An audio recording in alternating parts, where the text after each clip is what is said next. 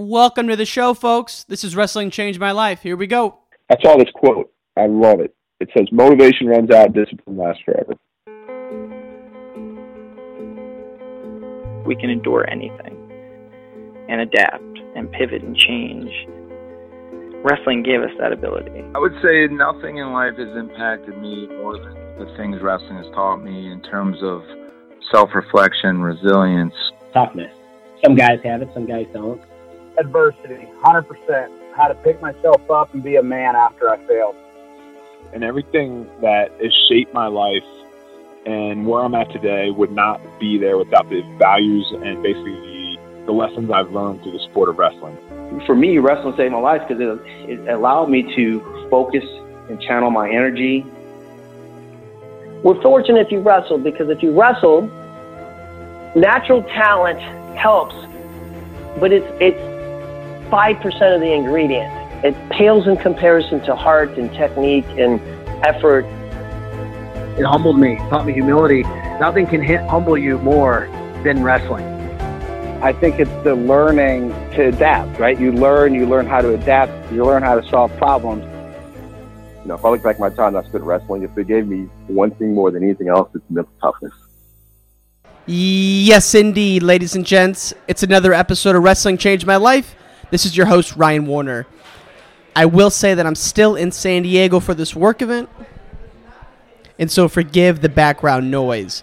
My guest today is the great Gabe Dean, two-time national champ for Cornell, and he never finished lower than third at the NCAAs, which is unreal. And his freshman year, he had a marquee win against Ed Ruth, which kind of put him on the national scene, and from there, the rest is history. Now he's an assistant coach, and this is an outstanding conversation. I really, really enjoyed it, and I know you will as well. Two quick announcements. The first is our online store, our merch, if you will, is going to be going live in the next week or two. We're building the Shopify store as we speak. We're going to have all kinds of cool things. Hoodies, T-shirts, coffee mugs, stickers, you name it. And the second is, it's Fan of the Week time. And this one goes to Cannon Store. He's a wrestler for the Michigan Wolverines, NCAA qualifier. Thank you for tuning in, my friend. Tell Coach Bourmet he's the man. And that's it. Let's give it up for Gabe Dean. Gabe Dean, welcome to the podcast, my friend. How are you? I'm great. How are you? Outstanding. It's 7 a.m. in Chicago, and there's snow on the ground right now, man. It's here, man. It's crazy. I think it goes faster and faster every year. So seriously, you're from Michigan, so you know what those long winters are like. Yeah, unfortunately, I do. But you know what? I always say, like, I've always want snow on Christmas morning when I wake up, but pretty much after that, I'm good. It can go away. So, dude, Ithaca, they gotta have a lot of snow out there, though. I'm guessing.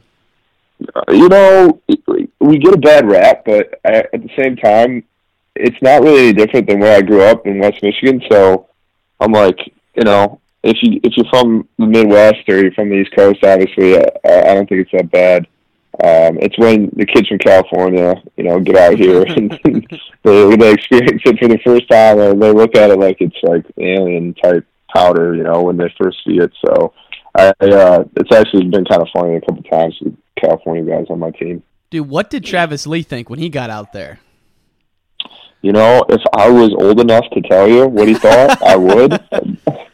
That's a shocking change. Yeah, no, but he's a little bit before my time. All I've heard about Travis Lee is that he was just the baddest dude, like in terms of like just the toughest guy ever. So I'm sure he was okay, but I'm sure anybody from the West Coast, the couple times I've experienced, they've been blown away by it. It's just been fun. Yeah, that's my first memory of Cornell wrestling is Travis Lee. I remember watching him, and I must have been in middle school when he won, and I was like, man, that's so cool. The guy went from Hawaii to New York, and that kind of put Cornell wrestling. Was he the first one to put them on the map? Yeah, he's kind of the one that gets credit for putting Cornell as a brand, getting us on the map, and then kind of took off from there and just kind of steamrolled. Troy Nickerson and Jordan Lean and Jake and Bozak and Simons, and he started having all these national champs and All-Americans. And but it's just crazy that kid from Hawaii, you know, he's talk about not knowing what snow's like, you know. Seriously. And Hawaii, and so it's he was the first one to get it rolling. I know Coach Cole had a national champion.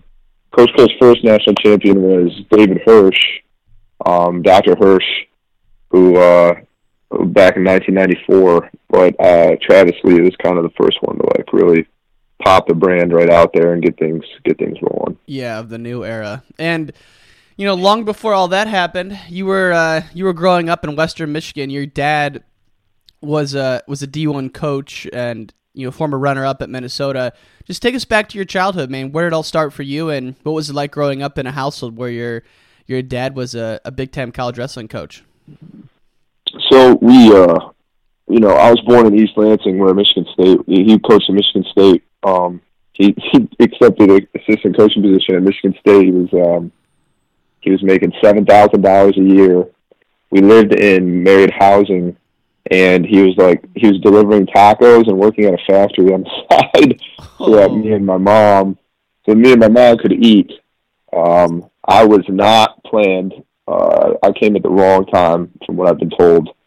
So, you know, they made it through, and you know, I grew up in the wrestling environment. You know, the guys I looked up to were wrestlers, and they were the Michigan State guys, and you know, they were so great to me.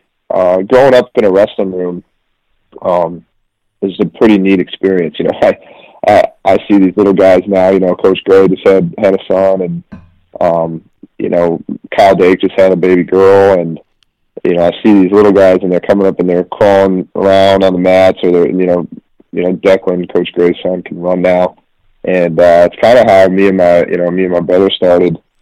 And, you know, when we were growing up, like I said, the guys were the guys that we looked up to. And I just remember stories like, I remember when I got to be like 6, 7 years old, I really wanted a dog, but my mom wouldn't let me get a dog.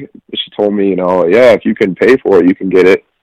And sure enough, the guys got a hold of that information on the team, and they started like, you know, giving me $1, you know, they'd like, and I'd just save it, you know, and eventually I had enough money to buy a puppy, and my mom was like, oh my gosh, but you know, she honored her word, and then I got a dog, so I, you know, and then they took me on the bus trips.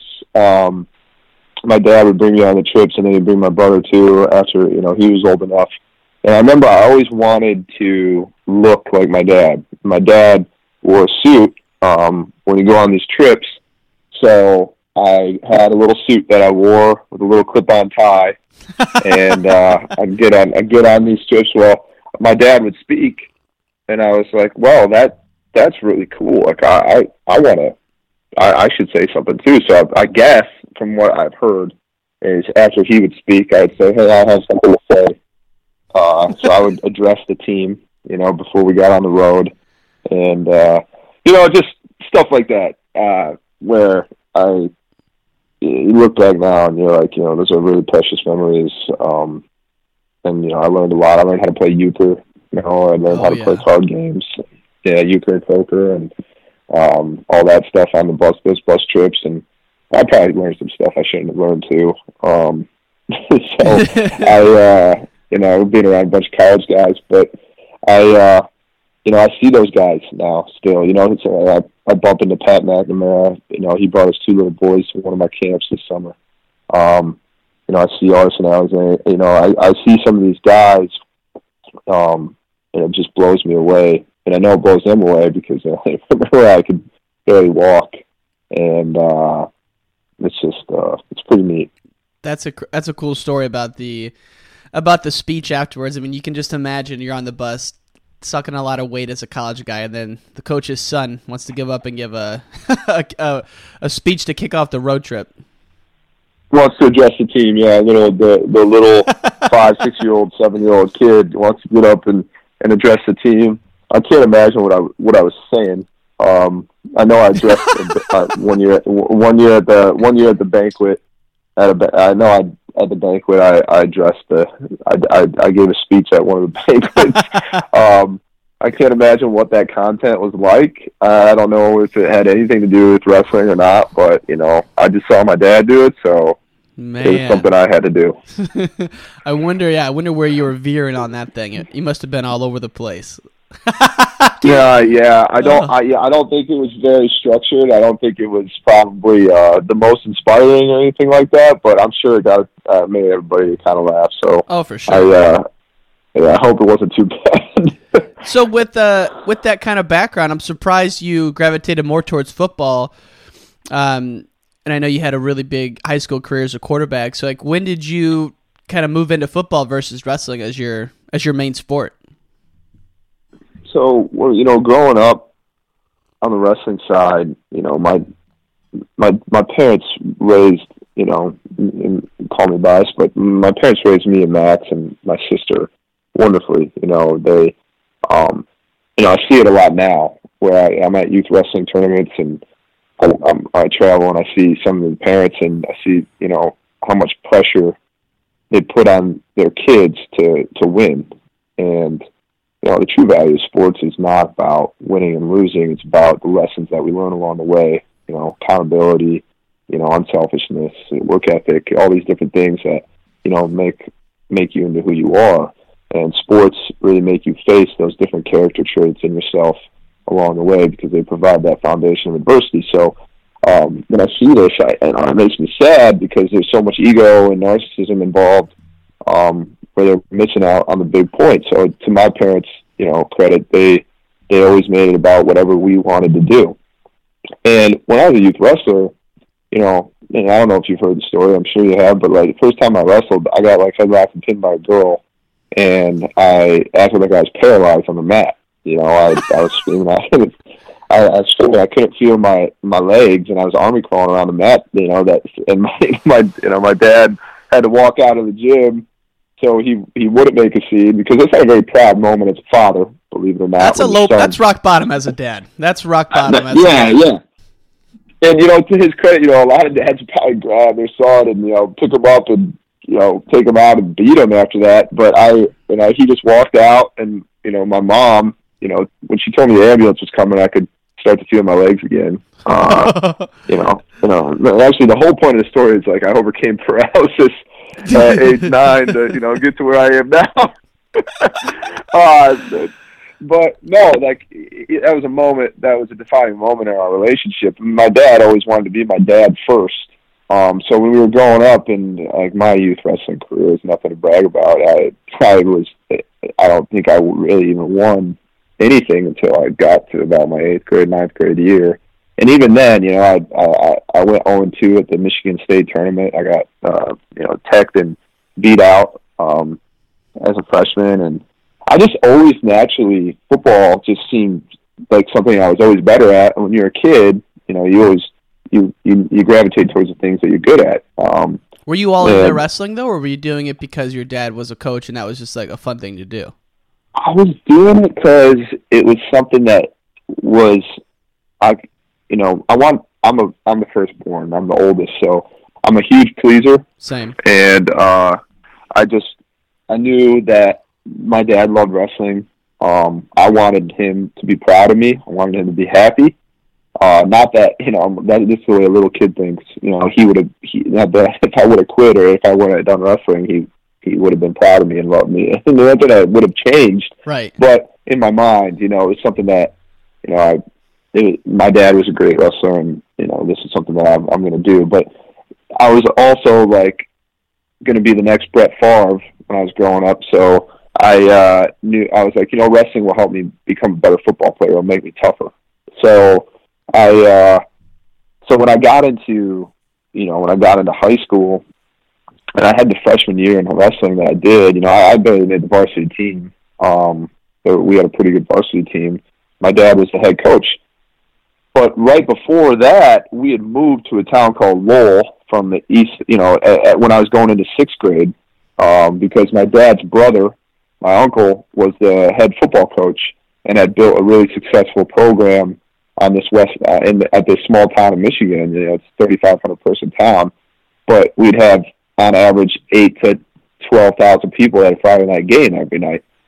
And so my dad saw this unique opportunity where he's like, because we all love football. Me and Max both played football growing up. So he's like, you guys can play football for your uncle in a really successful program and chase after state championships, and you can wrestle, under me, and I can build the wrestling program at the school. And it already had a pretty good wrestling program, but I can build a wrestling program at the school, and you guys can grow up, doing what you love in a great environment. And the public school was good educational wise too. So when we got over to the west side of Michigan, I was in 6th grade, Max was in 3rd grade. We grew up in the system, but again, I just never had the success in wrestling. Like I just wasn't as good. And like I said, when you're young, you gravitate towards the things you're good at.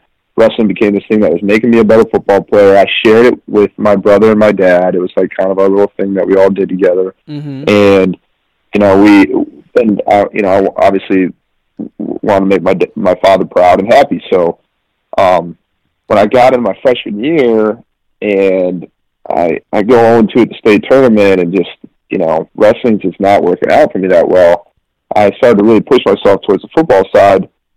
And that's kind of why I thought I was going to be a football player, obviously, until I became a senior. But that's kind of how football started. Dream. That's a dream situation, though, man. You're the top athlete at a school where everything revolves around sports. Your uncle's the coach. Your dad's the wrestling coach. I mean, that had to be like a dream place to grow up and go to high school.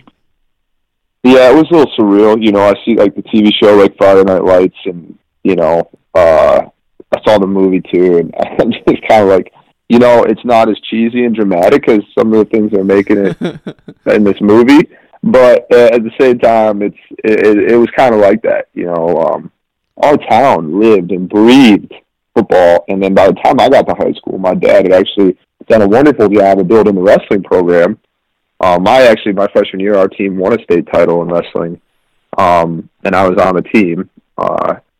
I wasn't a huge contributing factor, but I was on the team. And, sold out gyms and sold out stadiums, growing up as a kid. I mean, that's a pretty neat experience. So I was very blessed to be a part of that and be around some really special young men that, I learned from and had great effect on me. What's funny you say that, if you've grown up in a small town like you and I have, you definitely want your kids to do that.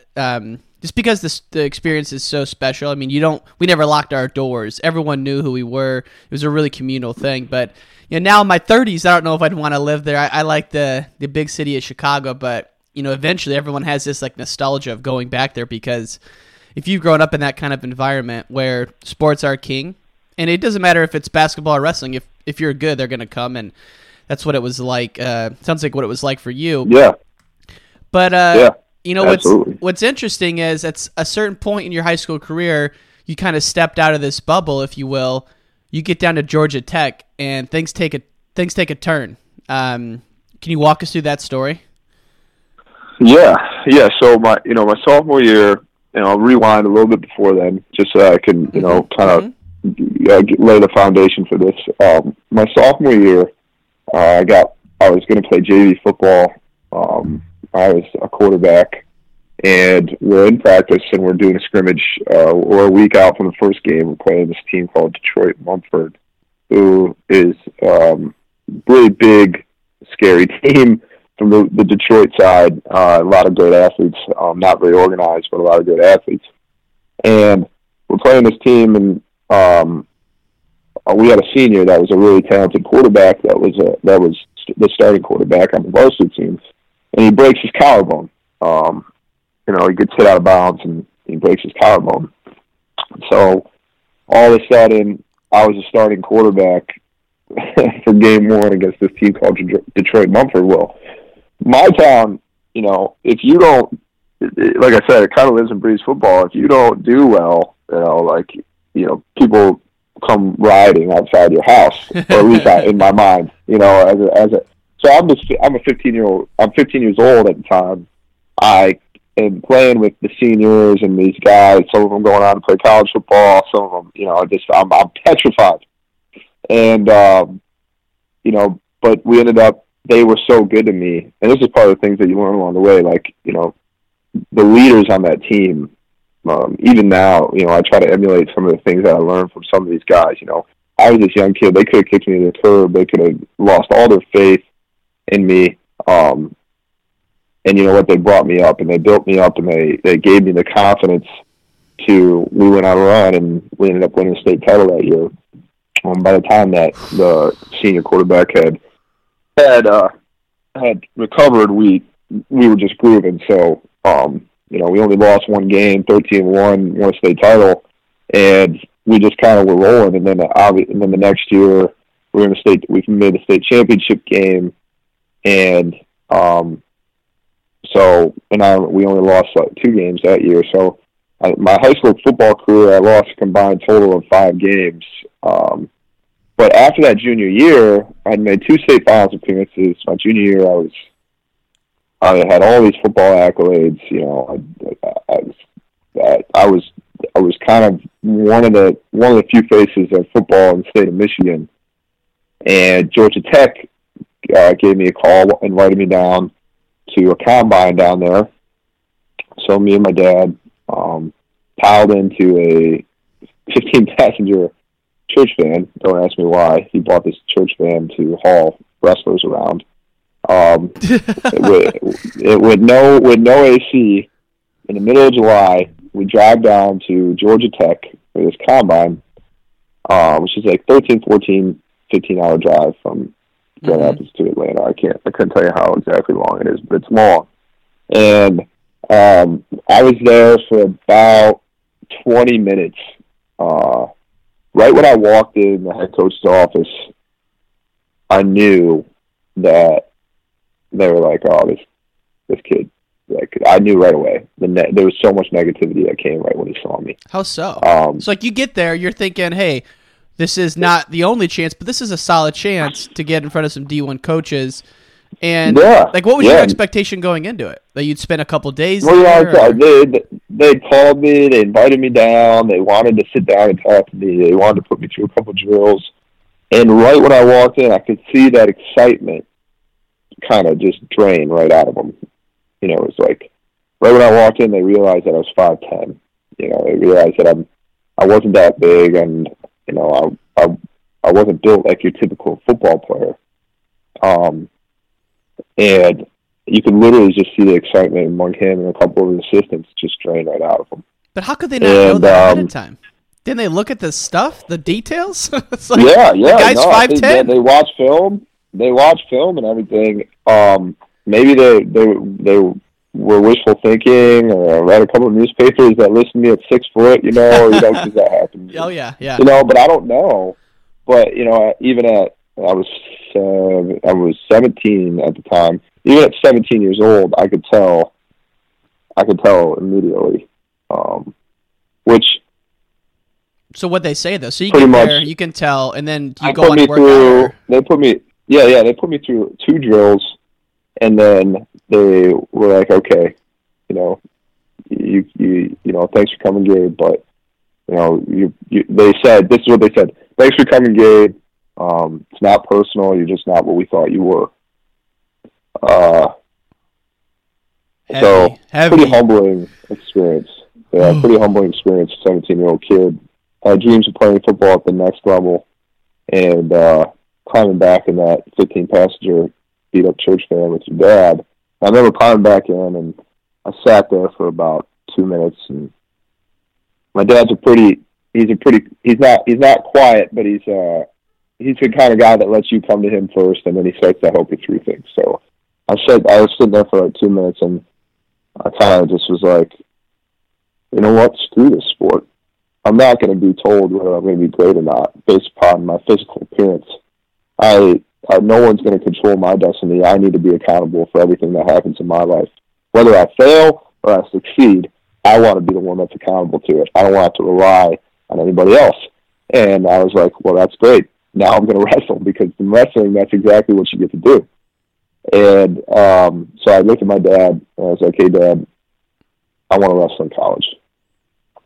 Now, when I said that, keep in mind, I had just won my first state title in Michigan, which is 4 divisions. I barely won. I wasn't nationally ranked. I wasn't that great of a high school wrestler, comparatively to these kids now that are just insanely good. Were you like a Fargo All-American or anything like that? I never went to Fargo one time. Okay. I never wrestled in really any off-season tournaments. I played football during the springs and summers, and I just wrestled during the wrestling season. I maybe went to a couple tournaments here and there in the off-season, but I was doing 7-on-7s, working on my quarterback skills. I was, like I said, I was going to be, in my mind, I was going to be the next Brett Favre. And that moment changed everything. It was a life-changing moment, looking back on it now. Because of where we've come, to this point. So, but at that time, were you getting looks from other D1 programs, or was that really the only one in terms of football? Oh, I had some walk-on things from some, Michigan State was kind of like, yeah, we prefer to walk on, which kind of pissed me off, and then Michigan had visited, but nothing really came from that, and then Central Michigan and Eastern Michigan, so some smaller D1 programs in the Michigan area. A lot of D2 and D3 programs were pretty interested. Sure. Dayton, Ohio, Dayton, Ohio was kind of interested, but nothing huge. And then the Georgia Tech thing just kind of sealed the deal for me. Man, isn't that crazy though? It's like something completely out of your control can, to your point, totally diminish where you go. I mean, maybe you could have gone on as like a cornerback or something, but like God knows what would have happened. And so you're in this van, really humbling moment. And you've got to be like the town hero at this point, right? You're the quarterback of the state championship team, and so that had to be exciting for your dad because now you're gonna get really deep into what he did because he got second in the country for Minnesota, way back before they were a power. And so, what I found interesting about the story was that even though you won high school state as a junior, when you doubled down and went into wrestling, you didn't win as a senior. Is that right? That's true. I lost in the state finals my senior year to this kid named Jordan Thomas. He ended up, going to Michigan and didn't work out for him. I think he got 2 years in and it just didn't work out for him. But yeah, I lost to him. And then how'd you end up at Cornell? Because that's a pretty far drive. Yeah. So. The wrestling recruiting process was interesting as well because, like I said, I wasn't a blue chip recruit. Minnesota recruited me, but they pretty much recruited me because my dad, and his history there. Yep. Michigan State recruited me, but that was also because of my dad, because of his history there as a coach. Michigan wanted me to be a preferred walk-on, and I had a couple other schools reached out to me, like letter-wise, maybe a call. But the biggest school that showed the most interest, that put in the most time, not that really mattered, but that just connected with my family, and connected with me the most by far, was Cornell. Now, they figured out about me. My dad was down at the National Coaches Convention that they hold down in Florida every year. My dad's pretty heavily involved in the wrestling world still. He runs a company called New Way, and New Way is this huge governing national organization that runs all these big youth wrestling tournaments everywhere. And he was down there. It's a great networking event for anybody that's involved with the sport. And Rob Cole was there, speaking on the fundraising side for the coaches convention. They have him down every year, and he's kind of a legend in our sport in terms of what he's been able to do here. And if you've ever met Rob Cole, you never forget meeting Rob Cole. So he was there, and he bumped into my dad, and they wrestled around the same time. Rob wrestled for North Carolina, my dad wrestled for Minnesota, as you said, and Rob was like, so, I heard your boy, you got a couple sons. I heard your oldest is going to play football, because it was kind of known, I guess. And my dad was like, no, actually, he just decided he wanted to wrestle. And Coach Cole was like, give me his number. And he called me 2 seconds after they had that conversation. They came into a home visit with my family, him and Damian Hahn. They just blew it out of the water. They were amazing. They were funny. They were genuine. They were enthusiastic. They just were it seemed like an amazing place. And then when I went out on my official visit, I literally walked off a football field on Friday night, got in the back of my dad's car with my mom and my shoulder pads and everything, and we drove out to Ithaca, and I had my official visit there, and I walked in on Sunday morning right before I went back to Michigan and walked into Coach Cole's office and was like, this is where I'm coming to school. So, man. I didn't know, what I was getting myself into in terms of, I knew it was a national powerhouse. I knew this place was an amazing place, and I was looking around, and the facility is beautiful, and the campus is breathtaking. I don't know if you've ever been to Ithaca. No. Everybody thinks New York, and it's New York City. It sits up on this hill, overlooks this one of the Finger Lakes region. It's unbelievable. It's the most beautiful college campus I've ever been on. And then the education and the wrestling experience together, all the opportunity that brought. My dad always told us since we were young that, you want to go to the place that's going to provide you the most opportunities in your life. And there was an easy answer. I was kind of interested in Michigan because they have a great education, and they had, the wrestling and all the intangibles were there, and tangibles. But, we got the meeting on Sunday morning, and the head coach at the time was like, and rightfully so, the kid that I lost to in the state finals was going there. Yeah. Was like, hey, we got the number one recruiting class in the country. We'd like Gabe to walk on here.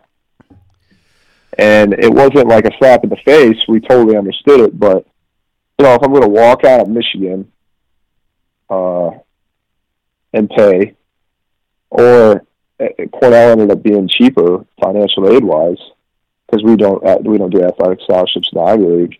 Oh, you and don't? Then I fell in love with. No, we don't do athletic scholarships in the Ivy League. Wow. I knew you couldn't redshirt, but yeah. It's all financial aid. It's all need-based. It's all based on your parents' income. Okay. So, so when I got here, the team and the coaches and the school and just everything, it was just like I no-brainer. I walked in on Sunday. I walked right into Coach Cole's office, and I'm like, this is where I'm coming to school. And it's been history ever since. That drive back on Sunday, you must have been just daydreaming about what it's going to be like to wrestle at Cornell. And so you end up getting there, and you take the gray shirt your first year there. And for people who don't know what that means, is since you can't redshirt in the Ivy League, you essentially you live in Ithaca, but you can't work out with the Cornell team. Are you taking classes as well?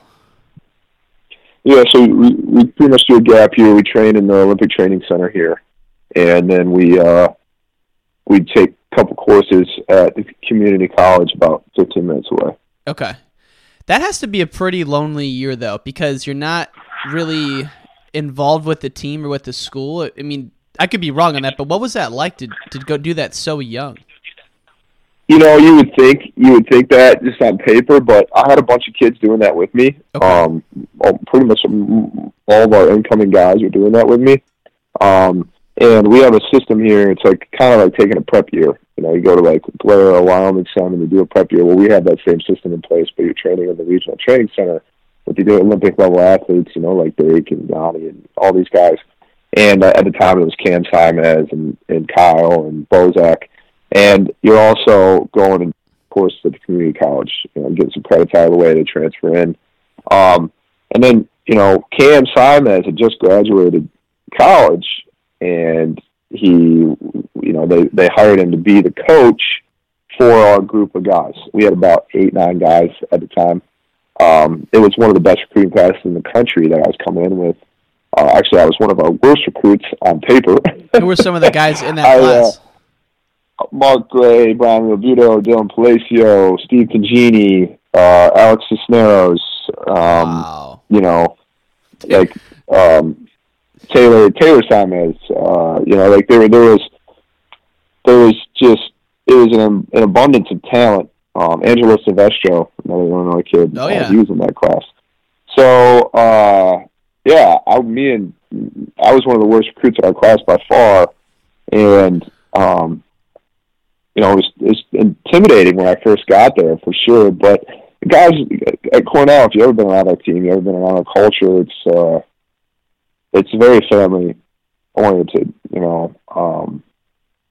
the guys are friendly. They all come up to you, even if they don't know who you are. They want you to feel comfortable. That's kind of what that's what was instilled into the program, and now I'm on the coaching side. That's what we continue to try to instill in our guys. Great leadership always, and it was just they bring you in like family. So it was a little scary when I first got there, but because I was around all these great wrestlers, and Cam Simons was our coach, who was someone I really looked up to. He's a Michigan guy, national champ, 4-time All-American at Cornell. But there were just a lot of amazing role models around. Dude, was Dylan Palacio as crazy as he is now? And I mean crazy in the best possible way. I just watched a video of him I know. in a man-thong in Venice Beach wrestling some dude. I know. So I get asked this question a lot because, me and Dylan, we went through the whole thing together. We went from beginning to end. He's nutty, but he, I will say this about him. When you get him, you sit down in person with him and you're talking to him, one, he's extremely intelligent, and two, he's very personable. I know he seems like, this crazy dude when he's running around doing these videos and that kind of thing, which he'll probably end up being famous. I wouldn't surprise me one bit. But he's also just a really, when you're sitting there with him in person, he's a really nice kid. And he means well. No, I'm sure. And I used to, before I knew about any of the social media stuff, I distinctly remember his interviews when he made the finals about how like his self-belief and his visualization. And if anyone listens to this podcast, they know I'm obsessed with people's like mental routines and their mental reps and that kind of thing. And he was like kind of the first guy to really openly talk about that I can remember from that era. And so that stuck in my mind. And yeah, man, he's someone I'm fascinated with. Yeah, he's a fascinating guy. Not a bad person. If you get him on your podcast one day, yeah, I'm sure you'd have a really interesting conversation. So, absolutely. So he's there when you get there. This class of really solid guys is there, and then you kind of have this humbling experience early on at I don't want to say at the lowly Buffalo Open, but like it's not like a premier open tournament. It's not like the Midlands or something. Like no, that. We can be honest here. It's a terrible tournament. So you go to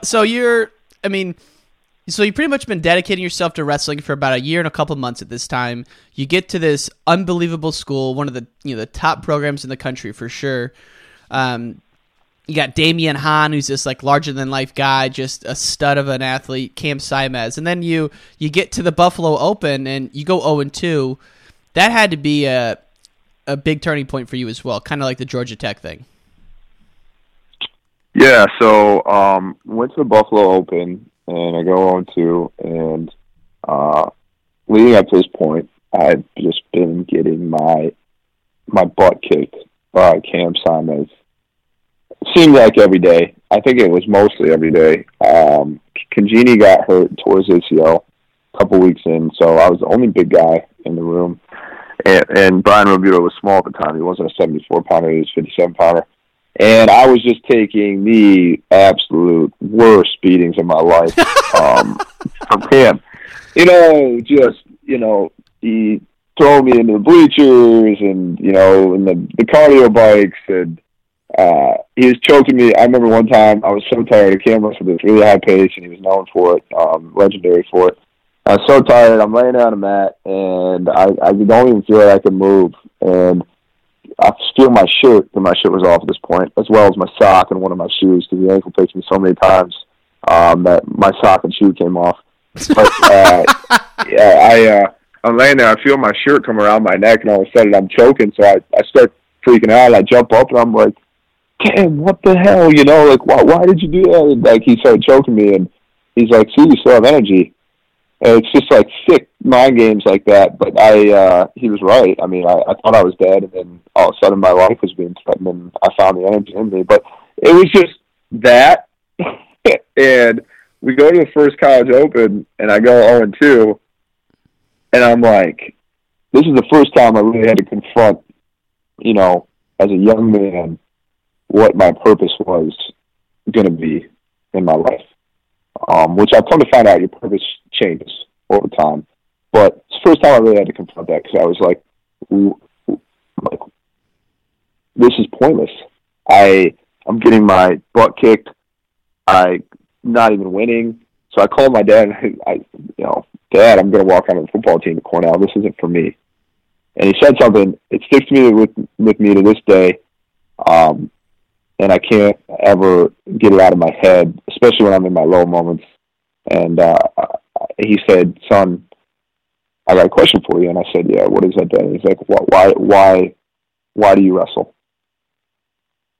Why are you doing this?" And I couldn't give him an answer right away. I couldn't give him a clear answer. And really in that moment, I realized that I wasn't attacking my life purposefully. I was working pretty hard, and I was always a good kid. I knew to get good grades. I knew to go to practice. I wasn't late or anything, and I didn't party, and that's not kind of how that's just. I wasn't into any of that, and but I wasn't attacking every day with a purpose, and that was the first time I had to confront that in my life. And once I figured that out,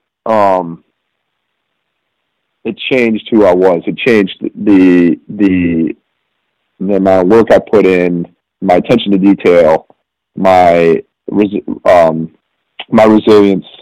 because I always knew why I was doing what I was doing at that point. Even if I wasn't, I didn't win an Open my first year. I mean, I wrestled 74 matches my first year in college, and it's mostly because I lose first or second round in a tournament.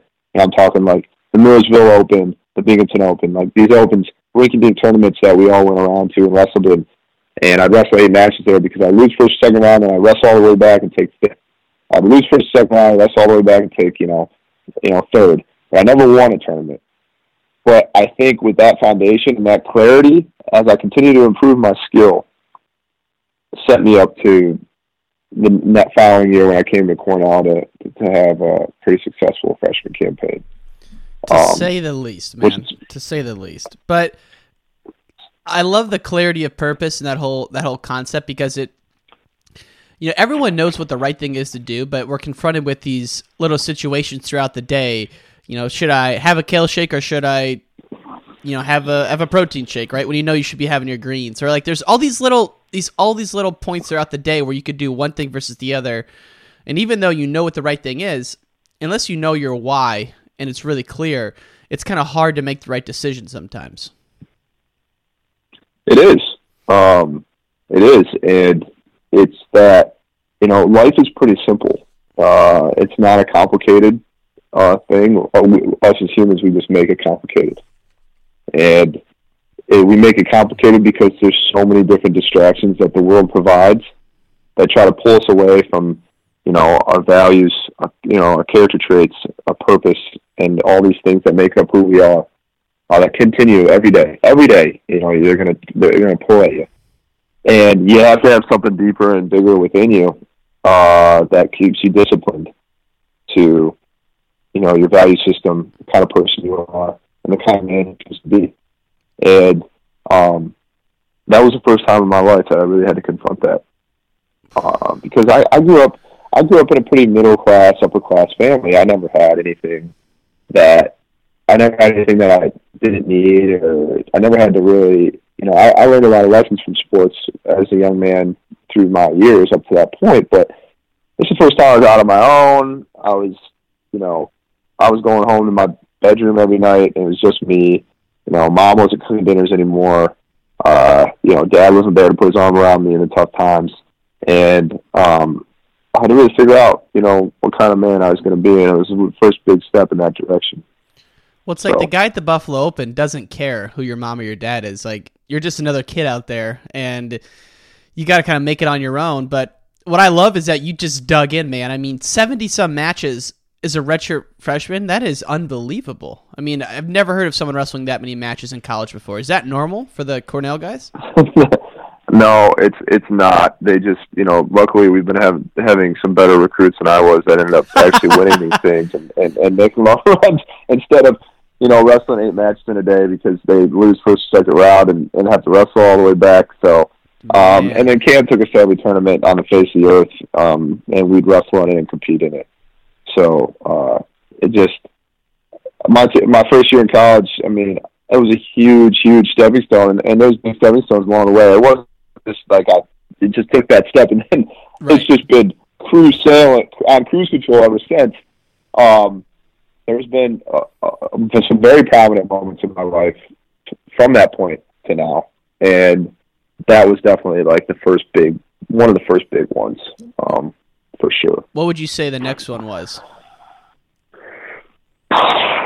It's probably after my freshman year. So the next one was, it's funny. Like, this is why I love sports. Is like the losses and adversity that sports bring. They kind of provide us the opportunity to take those stepping stones. It's just a matter of taking the step itself, where people get caught up in. But so after my first year in college, I took third in the country, and Jimmy Sheptak and Ed Ruth graduated. So I was coming back, and it was kind of like I'd won a national title, but I hadn't won a national title yet. And so I was the number one guy in the country, and all of a sudden, like, I'm this guy that I had always worked to be, but I never knew if I'd ever get there. So I go to this Las Vegas Open tournament, and I lost 2 matches in the same day, and I was wrestling tight the whole tournament. And my whole sophomore year was kind of that way. I didn't really confront the issue until right after I was driving home for spring break. I was in my car. I was in the middle of Canada, I actually remember. And I'd actually found a way to win a national title my sophomore year. But I don't think I was clear. I think there's another big stepping stone for me. My freshman year, there's no expectation. When you're a freshman, you're just wrestling, and you're out there, and you're grinding, and, whether you win or lose, it doesn't matter. But then once you become this guy that's supposed to be all-world beater, nobody is going to touch him again in his college career, and you start to get caught up in an expectation rather than living to a standard than what society puts on you. Things go pretty south pretty quickly, and my whole sophomore year, like I said, I won a national title, but it was the longest, most stressful year of my life because I was living to the expectation of what society put on me, and I wasn't living to the standard which I held myself. And I just remember thinking to myself, when I was driving back, I was happy I won a national title. If you go back and watch my sophomore year in the national tournament, I won every match pretty much by 1 point. And I wrestled extremely tight. But I was driving back, and I just remember thinking, I don't care if I win another wrestling match in my life. I'm not doing it the way that I did it this past year. And I think that freed me up to just wrestle with a lot less fear. Remind myself that I hold myself to a standard and my purpose rather than living to what the expectations of what society put on me. Who cared about rankings? Who cared about, I was supposed to be this, and I'm that, and I'm this, and I'm that. Doesn't matter. And my junior year flew by because I took another step into becoming the man that, I wanted to be. And thank God for wrestling because, seriously, it made me take those steps along the way. Man, it's like it's just a trajectory of growth, and there's, every time you think you've reached maybe a place where you can breathe a little bit, then you kind of come back your sophomore year, or excuse me, your freshman year, and then you get pinned by Ed Ruth, and you beat Ed Ruth, and that's another level you've jumped, and then you get to the national tournament, you get third, and then, as you said, you won as a sophomore, and then you kind of had this realization, and that was one thing I was really intrigued by because I love the details of preparation, and I'm obsessed with John. I say obsessed all the time, but I just follow all these guys who I think are fascinating, and John Wooden is one of them, and he was known for not even knowing sometimes what the score at the end of the game was because he knew that if they prepared the right way, it would take care of itself. So that seems like that was your mentality going into your junior and senior years. It was, because that was something I could control. I was trying to find, when I was focused on what society brought, I was trying to find all this external motivation. and being the best guy in the country, and that's what fueled me, and the attention and the glory and all these kind of things that came with, that's what I was trying to fuel me, and I found that will run out. I saw this quote. I love it. It says, "Motivation runs out, discipline lasts forever." And that is 100% true. When you watch Rocky, after the movie, you're like, all right, ready to run through a wall. I'm so fired up. But then the next day you wake up and that's worn off, and you still got to find a way how to run through that wall. And the way that you do has nothing to do with getting pumped up, listening to music and all these kind of different things. It's taking everything that's in your control, which is your preparation, like you said, and being completely disciplined to it. And that goes back to eliminating those distractions. Not eliminating, I'd say managing them, because they never go away. And when you take more pride in your discipline than you do even care about winning and losing, that's when you start to become a really dangerous athlete. Because one, you become fearless, because you stop worrying about winning and losing, and you're completely focused on the things that are in your control, your preparation, and the task at hand. When you become that guy, that's when you become extremely dangerous as an athlete, in my personal opinion. And that's exactly what was that step for me after my sophomore year. Was I don't care if I would win or lose a wrestling match again in my life, because this sucked. Like, I won a national title, but I don't feel like I can even enjoy it 100% like if I would have done it a different way. I'm going to be a guy that is disciplined to everything in his control, and I'm going to maximize that. Because at the end of the day, one of my biggest fears is living with regret. And I can live my life peacefully. I can go to bed peacefully at night if I know that I did everything in my control to put myself in a position to win. The things that keep me up at night are the things where I got caught up in all the BS that life brings, and it affected my preparation and things in my control. So that was the next piece for sure that made me a much more dangerous athlete than I was before. I like that. I'll remember that, discipline over motivation and taking more pride in that. That's exactly right, because anytime, I feel like we're in the era of motivation right now. There's all kinds of stuff out there, whether it's like a David Goggins type guy or whatever it is. There's, across social media, there's these little motivational boosts, and they do work for a short time, but that long-standing success, to be a two-time Division I national champ like you were, that takes an unreal level of discipline for a long, long time.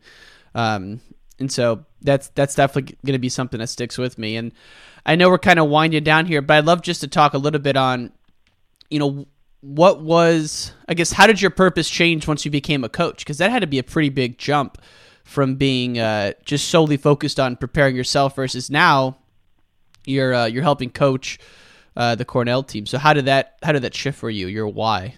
Well, you asked the right questions, man. I'm impressed. I didn't know if we'd get into that part on this podcast, but you see it clearly. So that's a huge step. And that's a step where it gets really fuzzy and really actually tough for athletes that have had success, that have lived the way that I decided to live after my sophomore year, because you go right from living pretty selfishly, in my opinion, which is somewhat necessary to do in order to be successful, right? You have to be a little selfish, into a job that is completely selfless. And I really struggled with that my first year out. And keep in mind, my little brother, my younger brother, I shouldn't say little anymore, but my younger brother, was coming into the same school in the same weight class and replacing me. And all the time I was his coach. And there's a whole other set of bag of things that brings when you coach your brother and you coach your family.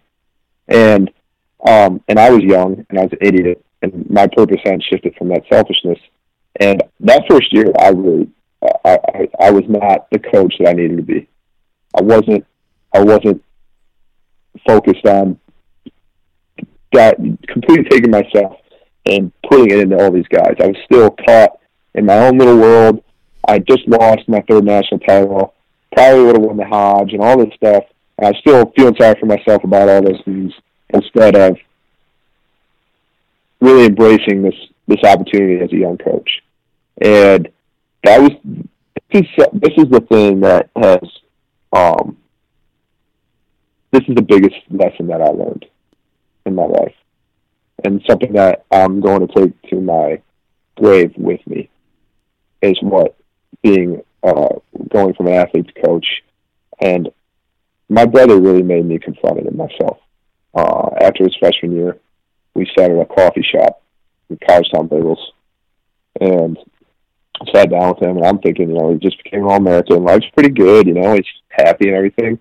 And he looked at me and said, Gabe, I love you more than anything. You're my brother, someone I've looked up to. But you made this year a lot harder for me than it should have been. And I was like, whoa. First, I was really angry. I'm like, what do you mean? I made this year harder than it should have been. And then I realized he's right. Did you have any idea, though, at this point in time? Or is this kind of like now where you're realizing, shit? I think, I was a smart enough guy to know that I made some mistakes, definitely made some mistakes. But I wasn't being accountable to him, made the mistakes, and I'm like, yeah, whatever, Right. It's I'm not an arrogant guy, but in my own little mind, I was still trying to feed off, Gabe Dean, the wrestler, and not transitioning into a more humble lifestyle, which is way better than Gabe Dean the wrestler, Gabe Dean the coach. And I realized in my life, my purpose, that, like I said, now this purpose I'm taking with me to the grave, because I've seen what it's done for me and how it's affected my life in such a positive way. You take yourself, no matter what you're doing, when you get done and when you start your career. I don't care if you're an entrepreneur, you're an engineer, you're a wrestling coach, whatever you're doing. I think the key to happiness is living your life this way, and that is completely investing yourself into other people. I live my life now, and thanks to Max for helping me confront this in me, investing into others. And it's made me a much better person, a better man, a better boyfriend, a better son, a better brother. And it's really my life way more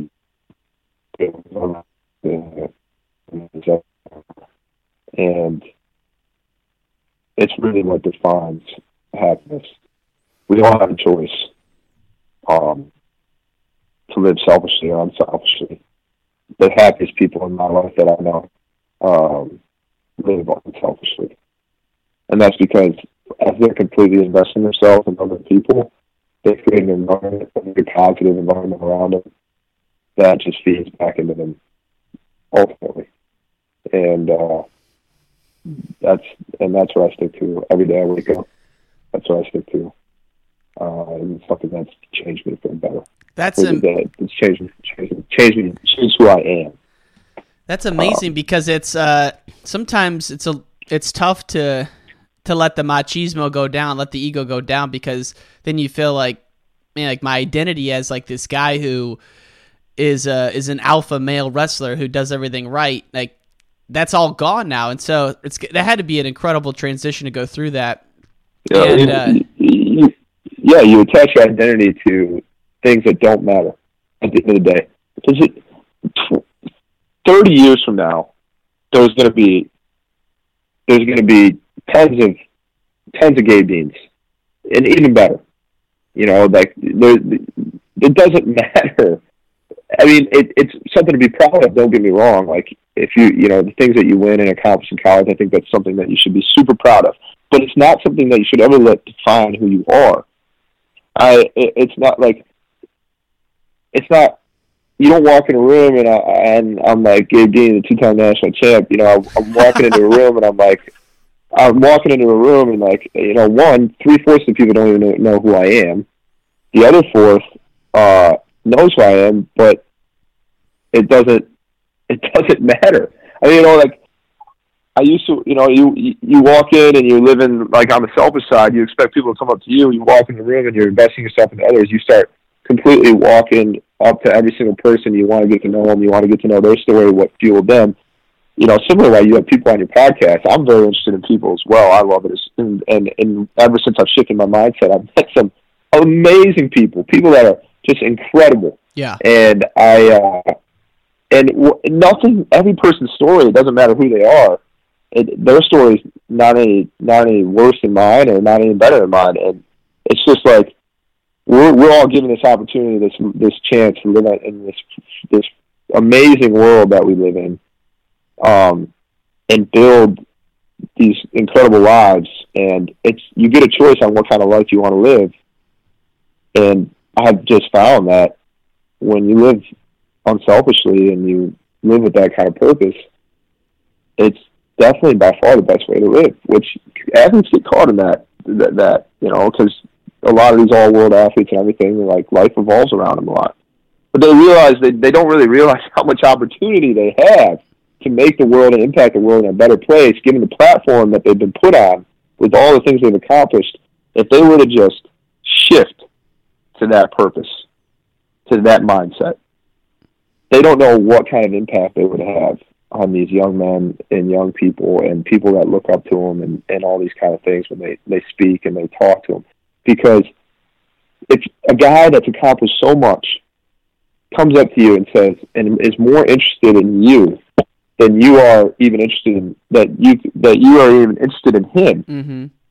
that leaves a really, like, incredible impression on you. And that, you know, that leaves like this, you're like, wow, you know, I'm just going to throw out an example. I don't even know if it's true, but wow, you know, Aaron Rodgers is more interested in getting to know me than I was even interested in getting to know him. Right. And just, you know, you know, like, they have this opportunity to make the world a better place by investing themselves in people.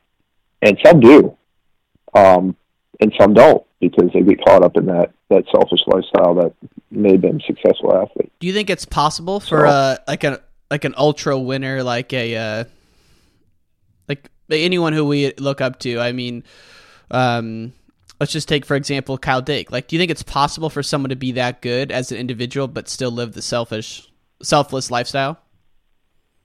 Yeah, I do. Okay. I mean, I think there's things that Kyle has to do in order to be successful, and, like, you know, he can't be in the room wrestling 4 individuals a day and, you know, working out with guys and doing things like that. But do I think it's possible? I think that lifestyle is always possible. I don't believe in a very selfish lifestyle. Mm-hmm. I believe there's times in your life that you need to be selfish, and there's times in Kyle's life that he does need to be selfish. But on a daily basis, no. I think you should. I think it's definitely possible to be a very unselfish person that invests themselves into others, at the same time as being a successful athlete. I think you just have to be really disciplined to picking the right moments on where you have to be selfish and where you can be unselfish. It seems like a more peaceful way to live, for sure. You kind of take this burden off of you, and it's actually pretty easy, because when you talk to someone, you just ask about things they're interested in, and you learn a lot about them from that, no matter who it is. Even if it's like an Uber driver, you know, if you see something in their car hanging. That's exactly it. You know? That's exactly it. I've learned a lot from Uber drivers. You don't even know who the people you're going to meet. You sit down with people next to people on planes. You get in taxis. You don't know the kind of people that you're going to meet. You meet some really interesting people, and that forever make a lasting impact on you.